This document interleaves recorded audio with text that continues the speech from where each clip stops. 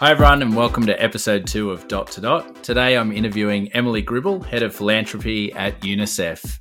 It's really fitting that we're interviewing with UNICEF today because UNICEF is really one of the foundation reasons that this podcast exists. UNICEF couldn't be better placed to share excellent messages in relation to what can happen within schools.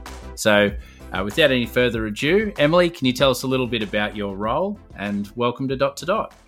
Yeah, absolutely. And first of all, thanks so much for having me. I'm looking forward to chatting with you. So I'm Head of Philanthropy for UNICEF Australia. So my role is to inspire philanthropists to support UNICEF programs so they can see the potential impact, scalability and sustainability of programs that will make an impact in the lives of children in Australia and around the world who need it most.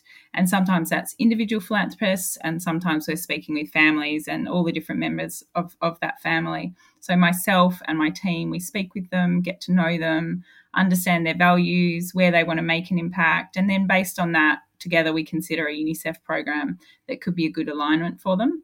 And once they choose that program, we just really nurture that relationship throughout the journey of the program with reporting on the program. We invite them to webinars where they can learn more about UNICEF, or if there's a sudden emergency, they can learn a bit about that or any other issues that UNICEF's responding to at that time. And sometimes we're even able to take the philanthropists to see the programs at work. Oh, it sounds like your answer to that question's like for teachers, it's like I'm a dolphin trainer, or, I've got like the dream job. There's problems in the world. There's people that want to solve them and I connect them. That's just the best. So my next question's probably pretty obvious, I guess, but what's the best thing about working with UNICEF and in that role in particular?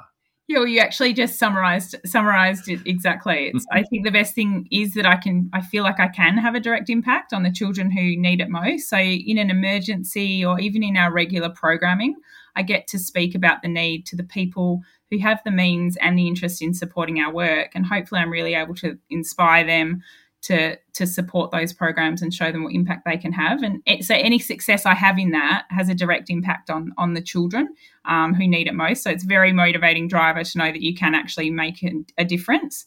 But I also just love working for UNICEF. It's an amazing organisation. It's been going for 75 years, and the things that it's been able to achieve, really speak for itself. Vaccinating half the world's children, for example, is no mean feat. And it's full of incredibly smart people. So I'm learning every day. And so, I just feel really lucky to be part of that and part of its mission to reach every child, no matter how far or how hard it is to reach them and help them, not just survive, but, we hope that they can thrive. Speaking my language for sure. It's amazing. I'm going to change gear a little bit here and ask you just to get a bit more of a feel for you, some school stuff. So do you have a favourite teacher or someone that you kind of can reflect upon that you kind of can model off or, has inspired you along the way?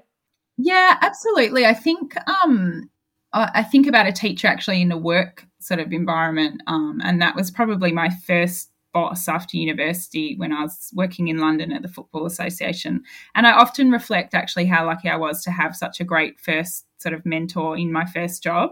And I think the best thing was that he always took the time to teach me things and help me learn to do my role well. But he also really importantly, he believed in me, and I really sensed that. And I think when someone believes in you, you believe in yourself, and you think, yeah, actually, maybe I can really do this. And he gave me projects, and he just said, you take the lead on it, which is really empowering. But I knew he was there every step of the way if I needed help, and I was never sort of worried, if there were mistakes. And he'd often have leading questions on the day saying, what are you worried about that you don't want to tell me? Tell me that first.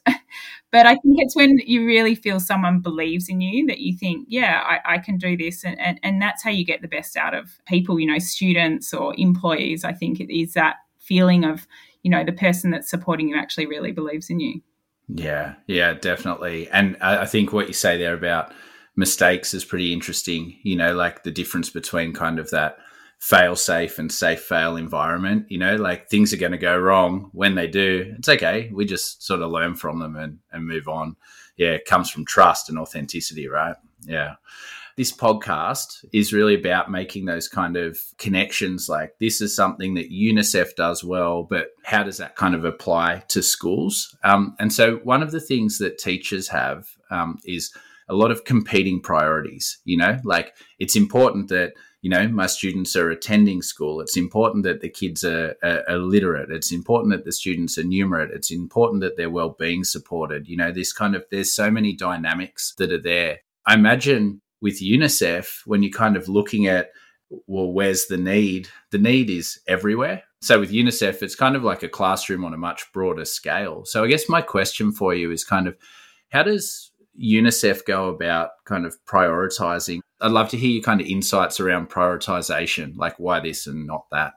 Yep, sure. And yeah, we like in my role, I get asked that a lot. Like, where is the need greatest now? And I mean, the straight answer to that is the problem is there's so many needs everywhere, all around the world. So it's almost like, you name the problem and the country area that feels, important to you. And unfortunately, I'm sure I could find a program in there.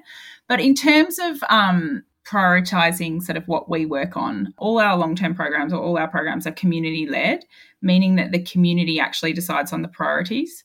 So we support in a very consultative process, and we start with the government and then the Ministry of Health and the Ministry of Education and local community groups in each country to really establish what they feel the priority areas are, and then we work out how we can support them to develop programs around these to deliver. So it's really them deciding on the priorities and us supporting them with that. So we work with them on a community-led 5-year country program, and within that each year we have an annual program plan. So that will focus on where they feel the needs are greatest at the time. The importance of working with these governments, it enables us to answer those questions of why there, why not this, because they have that overarching view of the whole country. They have the oversight, and so that you're not sort of doing little piecemeal responses here and there. They can see where the needs is greatest, where to start, and that's normally the hardest to reach and the most vulnerable communities. You sort of start there and you can kind of work your way in. We also have a really big research team. And the importance of this research team is that they can help provide us with the information around the most effective ways to respond to the issues. And this will inform the country programs and planning. And this just makes sure that whatever programs we do prioritise, we make sure that we respond in the most sort of effective way. And obviously in the context we work in, emergencies hit all the time, and then you've got your plan, and then how do you deal with the emergency that comes in? And so the emergency, like sudden earthquake in Papua New Guinea, that's the priority. So the team adapts and pivots their programming, and again it's in consultation. We wait for them to assess the situation, understand what the priority areas are, and then we work out how we can best support those communities. Yeah, I'm interested in, any sentence and response that comes back with, and then there's an earthquake in Papua New Guinea and we've got to respond differently is, immediately mind-blowing. You talked about a lot of energy into kind of identifying the need, but then quite consultative, in and around the solution. But then sometimes the targets shift along the way. I'd love to hear more about that responsiveness, because sometimes in the classroom I feel like, okay, I've got to get through all of this content by the end of this term. This is my kind of program. And then, I don't know, a global pandemic hits, or, something kind of hits across the top, and I'm kind of scrambling to find what to prioritize and how to kind of jump on it. So yeah, I'd love to hear more about that kind of pivot, like that agility. Yeah, absolutely. And I think that's just the reality of working at UNICEF, that, we can, even from the office here, we plan a year, but we plan that we know that there's things that we aren't planning for, that we can't plan for. And of course, the past 2 years have been a great example, and many of our programs have just changed because of the pandemic, and you just have to work through them case by case. In Burundi, for example, we were just about to launch it, so we went into a very consultative process with the Burundi team, and it was actually a really special moment, because we were all wondering what the next few years look like, and we really wanted to speak to the team in Burundi and think, what do you guys think? Like, can we do it? There was so much momentum to want to do it and to want to help Burundi deliver this program. So, option A was sort of to work out how we continued could we continue with the implementation, or option B was, wait until the pandemic's over. I mean, the team there was they're just incredible, and they're dealing with things all the time, and they just said, we 110% want to do this. And so then it was just a matter of working together and working out how exactly can we do this. And that was just sort of the evolution of train the trainer over Zoom, and the Finch team, translating all their workbooks into French and YouTube videos and that sort of stuff. So it was just an adaptation. And the thing that helped, I think, is that just everyone was open to it. You be open-minded to the adaptation, and then it's just, again, it's consultation. What do we think we can do in this situation, and can we keep working sort of to our end goal? Yeah, I really like the ethos of that, and it's hard to keep that kind of drive, sometimes.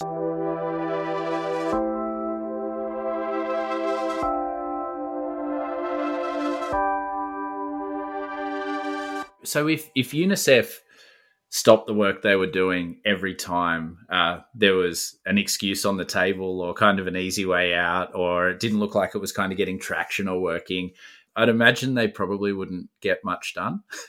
It's kind of the same for teachers, like every day there's an excuse, there's a barrier, like the context of in this school or here, or this kind of approach isn't working. I'm interested in sort of strategies or processes that you might have come across, or that you might kind of use in with UNICEF around overcoming barriers. I think actually a good example of that is when we were planning our programs, there's always going to be sort of barriers to how we deliver them. And that's where there's obviously a really big focus on inclusion and considering gender in the programs, and how you can support the delivery of ensuring inclusiveness in every program. And when we're working through those, we always consult the people that are affected by it. So we'll have someone from a disability awareness team to sort of look at the program and go, okay, I think these are the barriers that you've got here. The end goal is that everyone can access these programs, but there's challenges because they're all in the school environment, and sometimes it's, whether there's access and that sort of thing's all covered in those schools. So I know the programs team at that point said, well, we can't do everything now, but let's start somewhere. So the starting point for that was, let's build the capacity of the teachers for their awareness on people with a disability and how they can include them in the classroom. So it was a real training them on building their capacity as a stage one, as we work towards the end goal of making sure everyone with a disability can access this program. Yeah. So make the most of consulting, and then consult the right kind of people, and then have a clear kind of logic through to what we know about, but then be open to new information along the way, is kind of what I'm hearing there. Yeah. I've got an aspirational one for you to finish off. So the world's moving pretty fast at the moment, and I know you've had experiences all around it, which we've heard a little bit about today. Imagine there's a magic place where tomorrow you can teach every 10-year-old in the world like one lesson. What would you want them to walk out? What would you want them to learn or take away from that one lesson? Every 10-year-old in the whole world. Oh gosh, that's a big responsibility. But funnily enough, I have a 10-year-old son, and do you know, like, I would actually just say, do the things that make you happy. Focus on and surround yourself with the people you make you happy, the things that make you happy, and I really think everything should fall into place from there. I wouldn't want to overcomplicate things for a little 10-year-old. I think, mental health is becoming such a huge issue. And I look at my own kids and I'm like, what do I really want from them? Of course I want them to have a great education and all that sort of thing. But if they're not happy, then it doesn't matter how good the education is, or, that I want them to finish school, for example, and finish happy.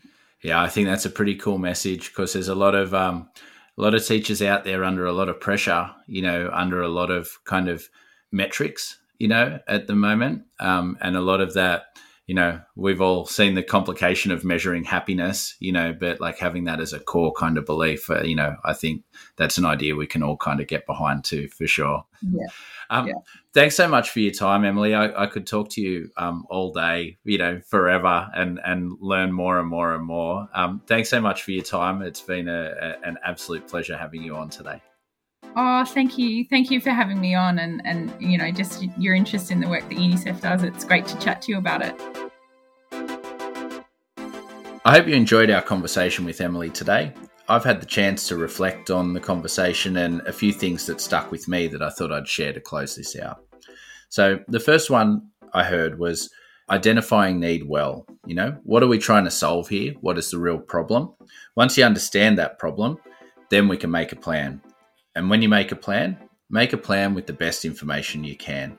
For UNICEF and Emily, she spoke about being consultative and talking with governments and schools and where it's going to land. For us, it might be students or community or teachers or peers or colleagues. The last one I heard, which really resonated with me, was around don't use context as a barrier. Use it as an enabler. So maybe we can't do exactly what we'd planned to do at the start of the year or at the start of the day or the start of the project, but what can we do and how can we do it remains really important. And the ethos and mindset that UNICEF brings to overcoming barriers really resonated with me as something that I'll look to engage with. Thanks for listening to Dot to Dot. If you enjoyed today's episode, leave a review. Let us know what you liked, what you didn't, what you'd like more of, or what you learned. Reviews help us reach more listeners so that we can keep bringing you awesome conversations about what you want to hear about. Don't forget to subscribe to the podcast so you can keep up to date with each episode as they come out. Dot to Dot is a Creatable podcast hosted by me, Ryder Tracy, and produced by Sophie Ellis. This episode was recorded on Dharawal and Darug country. Catch you next week.